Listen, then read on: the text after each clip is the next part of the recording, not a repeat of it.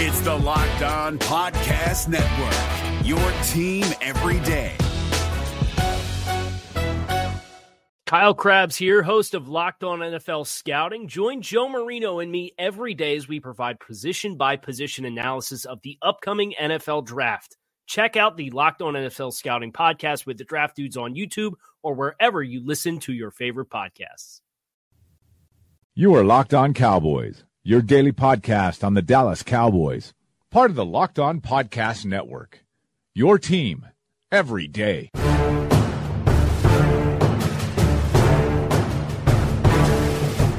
Welcome back to the Locked On Cowboys podcast. Thanks for tuning in. I'm your host, Marcus Mosher. You can find me on Twitter at Marcus_Mosher. And joining me today is the one and only Landon McCool. You can follow him on Twitter at McCoolBTB. Supposedly you are semi-retired, right? You're retired from being a full-time analyst, but not retired from being a fan. Is that right? I guess that's the way we're putting it. I mean, I can't keep up anymore. I'm basically, it's you and me both, buddy. I basically am just not like making myself, I'm not imbuing myself with the knowledge of an expert. I'm not spending a whole bunch of hours trying to research stuff the way I used to currently. But how do you get that title of being the expert? Because I want that.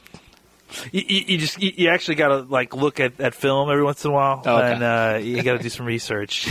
You're going to miss me so much, Marcus. You're going to miss me so much. All right, let's jump into our show. So coming up on today's show, Landon and I talk about some of the Cowboys' most recent coaching moves. And, man, we've had a lot of them over the last couple of weeks. But we're going to jump into two of the biggest ones. And we're going to go ahead and start on offense. The biggest news of, I think it was last week or maybe 10 days ago, was that the Cowboys officially let offensive line coach Frank Pollack go, and they decided to hire Paul Alexander at that spot. Alexander was the Bengals offensive line coach for 24 years. I asked our friend and Bengals expert, using that term expert, Joe Goodberry, about him. I'm just going to read the message that he sent to me last week because he knows way more about Alexander and his history than I will ever know. So I'm going to go ahead and read that right now, and then I'll let you comment on what he's told me. So this is Joe Goodberry speaking on Alexander. He said, so Alexander has been with the Bengals since before Marvin Lewis. He had the trust of Mike Brown and was granted assistant head coach that way. This gave him more power than the typical offensive line coach. He had power in the draft room to get his guys, and the Bengals drafted offensive line early and often. He started who he wanted and benched who he wanted. He had too much say in the run game design and based it off of his offensive line rather than the running back strengths. He really struggled to coach zone. He likes big, strong, heavy-handed offensive linemen. He teaches technique a bit differently. He doesn't like vertical sets and teaches low, wide hands. There's other little technical differences, and they say it takes time to adjust for other players. It's why they usually drafted their guys and not signed outside free agents. It's also why he started worse players over better players because they would do what he asked. He's coached great players in Willie Anderson, Andrew Whitworth, and good starters in Levi Jones, Eric Steinbach, Bobby Williams, Andre Smith, and found a way to get production out of guys like Anthony Collins, Stacey Andrews, Kyle Cooks, and Nate Livings, who we're both familiar with. Speaking of Livings, there was a time when he chose to play him over Evan Mathis, who played for the Eagles for a bunch of years. But Evan Mathis wouldn't conform to his style of coaching, even though he was the far superior player. We saw it again lately as he forced Russell Bodine to start as a rookie after trading up to get him, then continued to keep Christian Westerman inactive. They took control from Alexander these past two games, and the offensive line played great, even the backups, Westerman and Redmond. It seems like most offensive line coaches wanted him gone because of most offensive coaches wanted him gone because of his overreach affecting other positions, and it's believed that Marvin wanted to fire Alexander if he were to coach the Bengals again, and that's ultimately what happened is Marvin Lewis signed a contract extension and Alexander left. I read all you guys this because, first of all, Joe is an awesome follow, and he really knows his stuff. But also to say that he's not really a bad offensive line coach if you take away some of his personnel decisions and if he's just focusing on teaching the offensive line. So, Landon, I apologize for ranting and reading all that. I know that takes up a lot of our show. But please give us your thoughts on the Paul Alexander signing.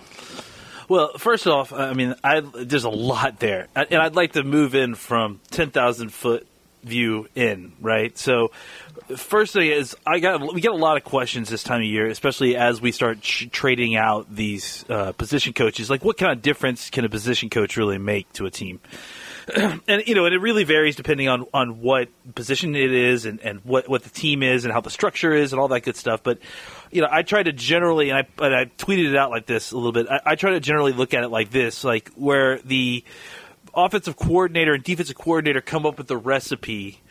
The actual individual position coaches can kind of help you change up your technique in preparing the different elements of the recipe in order to make it a better meal. So whether and I think that's kind of what we can look forward to with stuff like Alexander and Chris Richard, and we'll get into him a little bit later. But just universally, a lot of what was said there.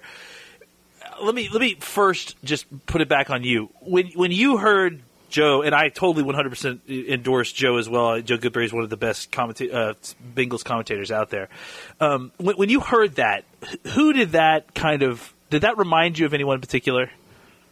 And I'll put it more succinctly. When he said that the idea of getting him out of the war room could make him a better offensive line coach, did that remind you of anyone in particular? A little bit of Rod Marinelli. That's exactly where my mind went. Yep. And I think that a lot of when the complaining started to happen when this hire happened, my mind went to exactly that where guys, I was like, guys, can you imagine how upset we would be if Rod got fired by us and then agreed to go to some other team to just be the defensive line coach? Mm-hmm. Because we would be. All of us would agree that he's a good defensive line coach. I think, there is some question about him as a defensive coordinator, which I don't have, but I think other people have. Me neither. Other people have, right. and obviously have, solid points that to be made there. But I think he is mostly unquestionably to be a good defensive line coach. Yes. So I think that's kind of what we're seeing with this, is that he's coming here to be an offensive line coach. Now, I do have some concerns because I was semi-aware of Paul Alexander before this, and I think with some of the technique stuff that they're talking about, the low hands thing is interesting but effective technique, and it could really be useful for a guy like La'el Collins, because ultimately what he's trying to do with this, when you describe the low hand technique, is a means to stop his offensive linemen from overextending and bending at the waist to try to overreach in pass sets. Yes. And what he wants, what he thinks it does, that extra step of getting your hands up, first of all, helps with your leverage.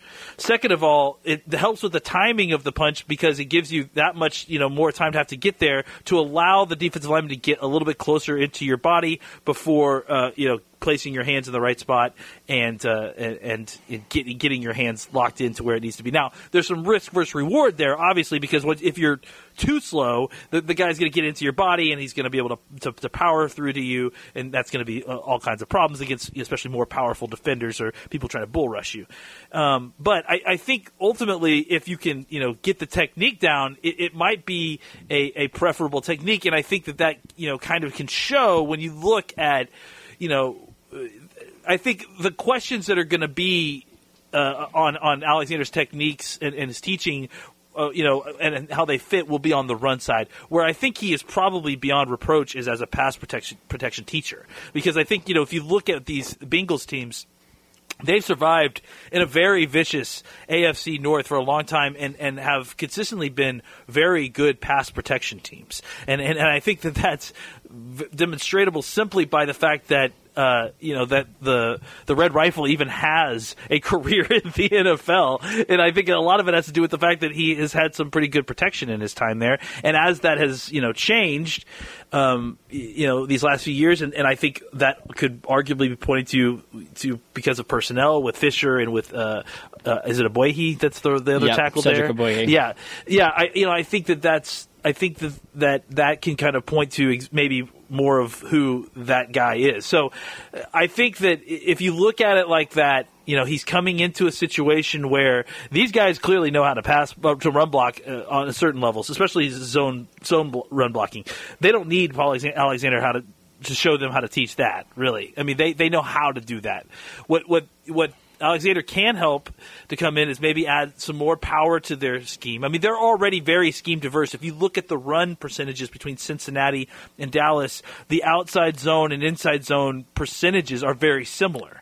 Yep. It's really just what the Cowboys do when they're not running those plays versus what Cincinnati does when they're not running those plays. That's different. So maybe we see a little bit in that, like 30% that isn't zone runs in the Cowboys run game.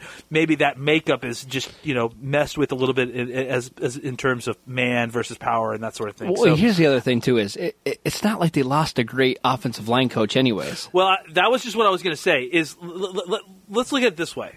I mean, I understand everyone has reveres for Frank Pollock and all this stuff, but everyone's like, "Golly, we traded line coaches." And Is that a bad thing? Got the better trade of that. Well, let me ask you this: take away from the team's perspective, if you're a coach, an offensive line coach, and you have a choice between going to the Dallas Cowboys with where they are at their not only just the resources, but also the players that are in that room with you, or to go to the Cincinnati Bengals room with the same set of coaches and all that. Which one are you choosing? Absolutely, you know, and I think that's something to be said there. So I think that my point is that.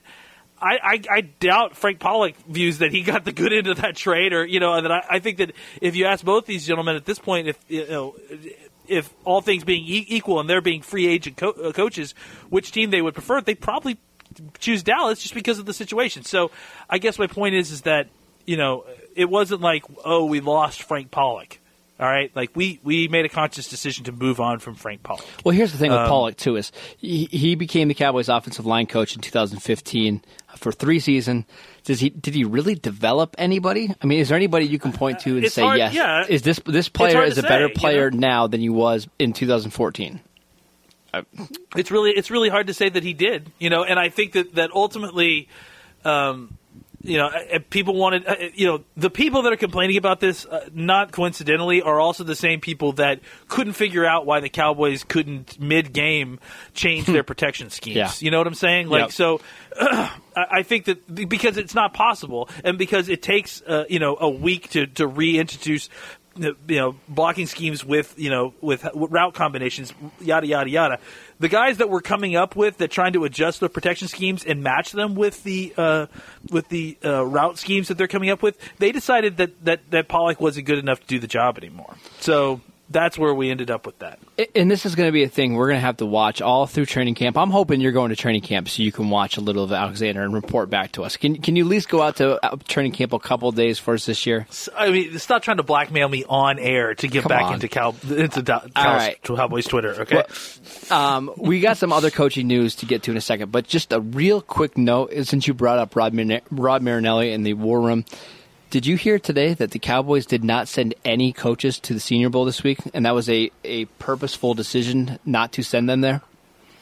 I mean, I honestly, at this point, I think that it's not necessary anymore. Yeah. I think that there is an evolution situation to this as well, because the truth of the matter is that as the scheme is being installed early on to the system, you probably want your coaches watching these guys with the scouts, because you want these coaches to influence the scouts into showing them what kind of players they want, and so they can learn that. Now, as time goes on and as these guys get a better feel for it, I think, and as you look at potential players that we think may have been coaching choices or coaching selections, I think it becomes clear that okay, look, these scouts clearly have a good idea of what you want and what you're looking for in the players in these positions. Let's let them now go and do their jobs separately without the coach's influence, and then bring them to you, and then we can go from there. I think that there's a certain amount of meshing in that and going to practices together that's useful and that sort of thing. But I also think that there's a point when the scouts can have got it, especially with schemes like these. They know these offensive and defensive schemes. They know what these coaches are looking for. they don't need the coaches looking over their shoulder for the rest of the rest of their and you've had the careers. same group for a while now. I mean, you've had the same people in charge for several years now, so they know what they're looking for.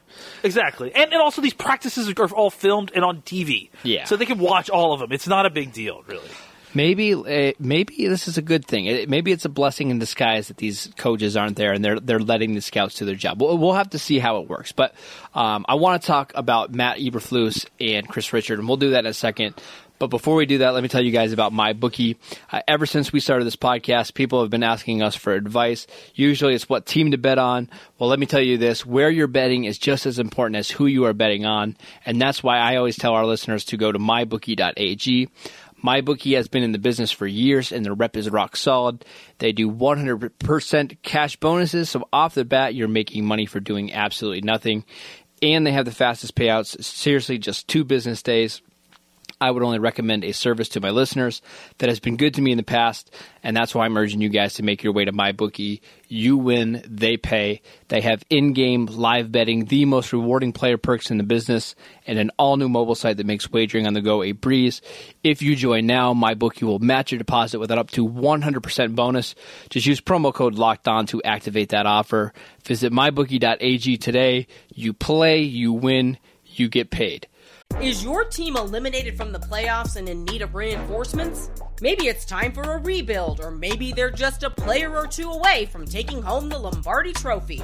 Either way, join Keith Sanchez and Damian Parson for Mock Draft Monday on the Locked On NFL Draft Podcast. They'll tell you which college football stars your team will be taking in the 2024 NFL Draft. Check out Mock Draft Monday on the Locked On NFL Draft Podcast, part of the Locked On Podcast Network. Your team every day. All right, so the other significant development in the past week is that linebacker coach and passing game coordinator Matt Eberflus is taking the job with the Indianapolis Colts. He is going to follow Josh McDaniels there. According to Todd Archer, the Cowboys actually offered him the defensive coordinator job, but it kind of felt like he and his wife just needed a fresh start. They wanted to go somewhere else. What do you think of his departure, and how much do you think that's going to impact the Cowboys this season? Well, I mean, I think that I think that the whole situation with Eberflus was just a bunch of bad timing. You know, I think ultimately the idea was that Eberflus was going to take over, and I Yeah.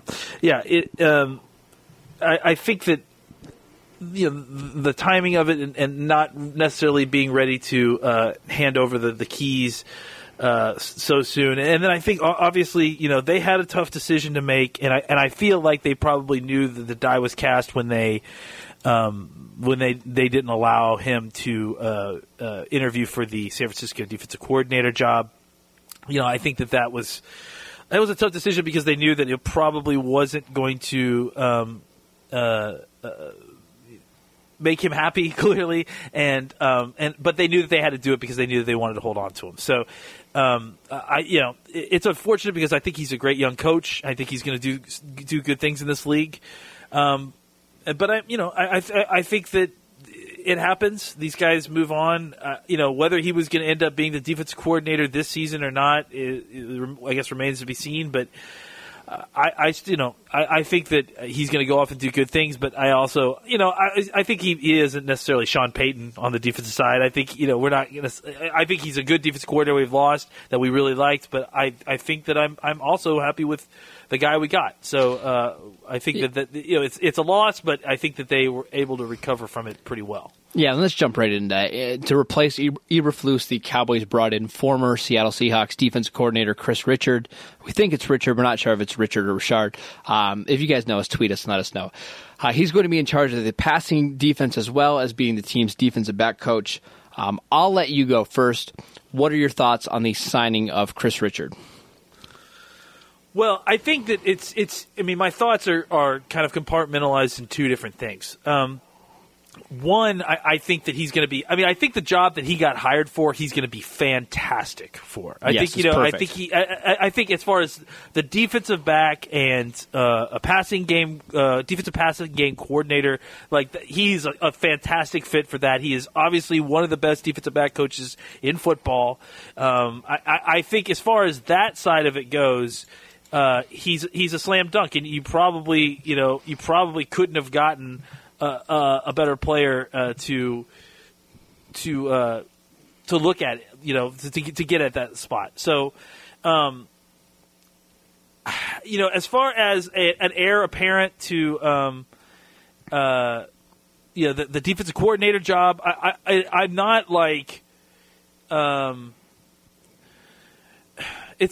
not like worried about it or I have concerns. It's just I'm not as certain about his ability as a defensive coordinator as I am as a defensive back coach. Yes. Because I think that's what's tough to tell is that he had a pretty fantastic group of guys when he started the job, and his numbers got worse as he was there. But But they also had a lot of injuries, though. They had a lot of injuries. Yeah, that's my point. Is that I'm not quick to blame him for that, but at the same time, I'm also not certain about any of it. You know what I'm saying? Because his numbers did go down. There was a lot of injuries, which I think is a direct result of that.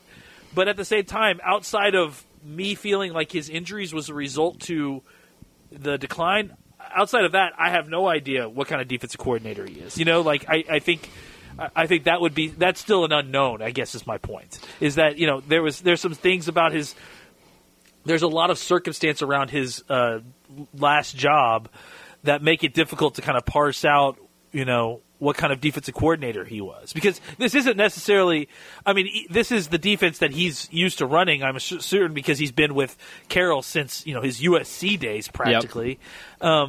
And so, I think that's not the question, but at the same time, he wasn't the architect of this defense when he became the defensive coordinator.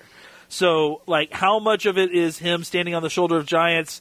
How much of his decline is, because of injury? It's all there's a lot of moving targets, and there's a lot of, uncertainty there. It's making it very difficult to parse exactly what kind of defensive coordinator we might be getting once Rod Marinelli retires. All right, so a few quick things. First of all, I have a hard time getting really excited about positional coaches long term because things happen so fast in the NFL. If, let's say, the Cowboys have a really good defense this year, teams are going to come after Richard to be their defensive coordinator next year, and if Marinelli wants to stay on, there's not much they can do. If the Cowboys team fails and they have to hire a new coach, they could very easily get rid of that entire staff. So I have a hard time even thinking that far into the future with, some of these positional coaches. But like you mentioned before, I think he's going to be really good at this job. I think having him be the passing game coordinator and coach the defensive backs, I'm really excited about.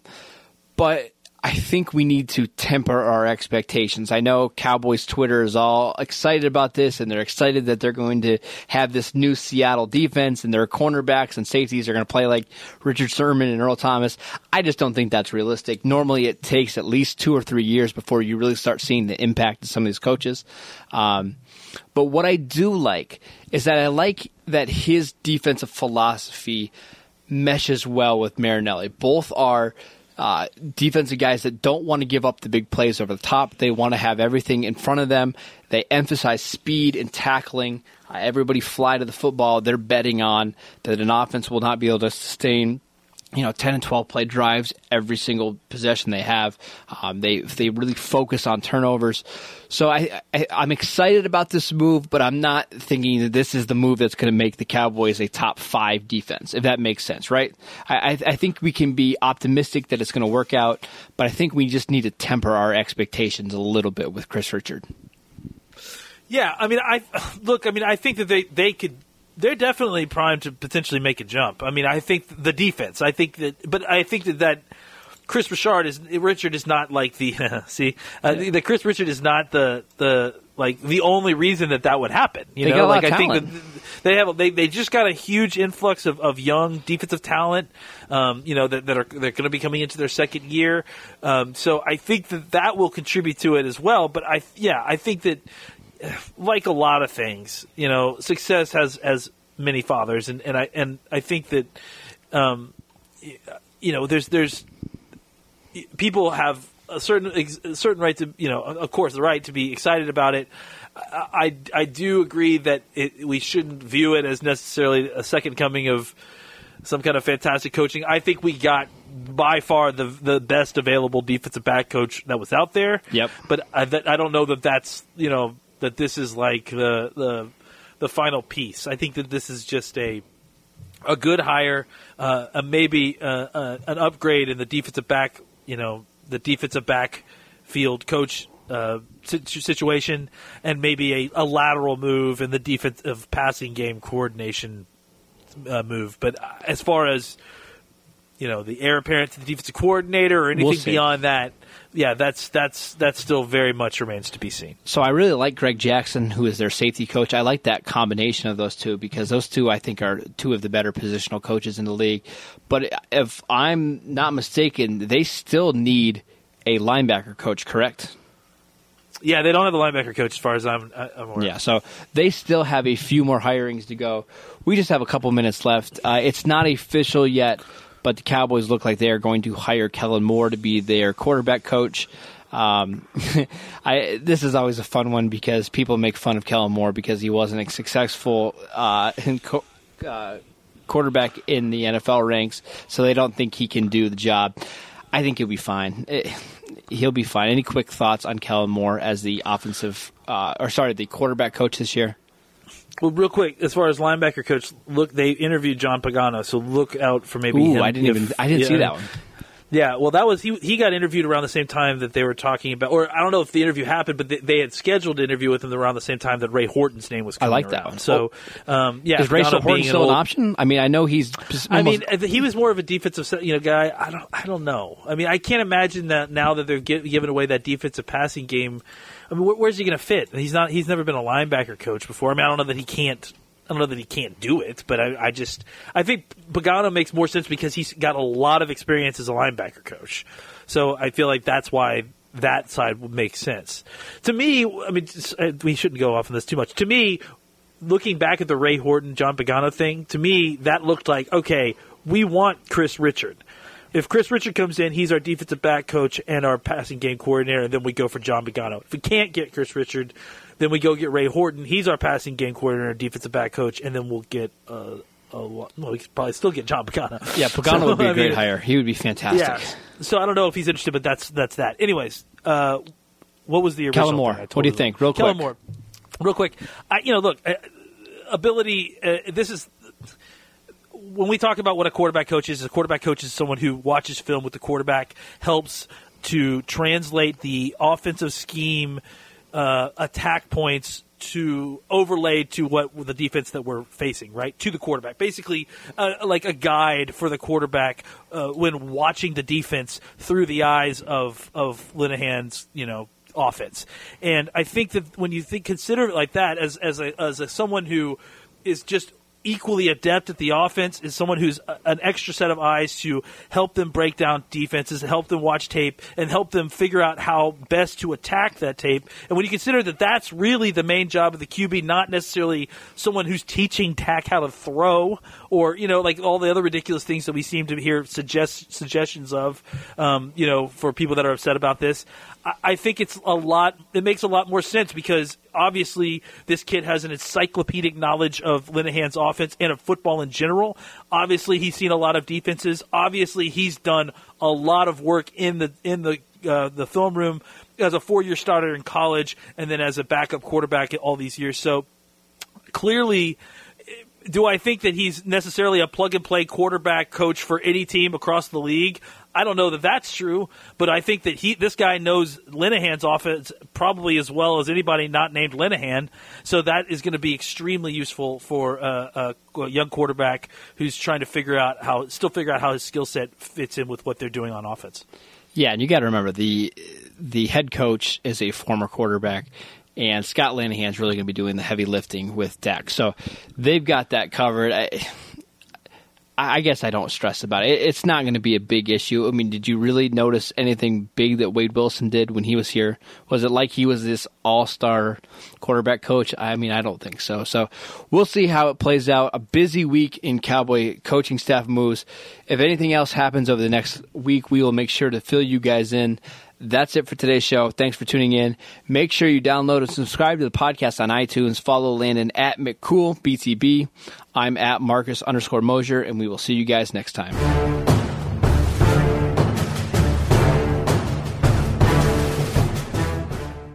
Is your team eliminated from the playoffs and in need of reinforcements? Maybe it's time for a rebuild, or maybe they're just a player or two away from taking home the Lombardi Trophy.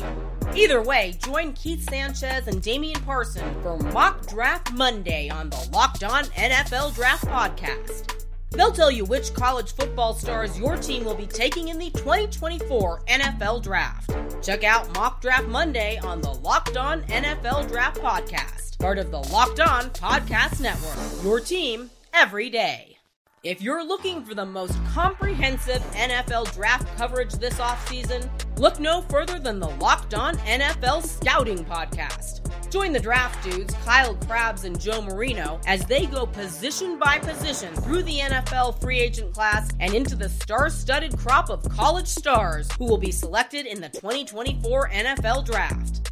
If you want to know who your favorite NFL team should be adding to its roster, you need to check out Locked On NFL Scouting, available on YouTube and wherever you get your podcasts. Part of the Locked On Podcast Network, your team every day.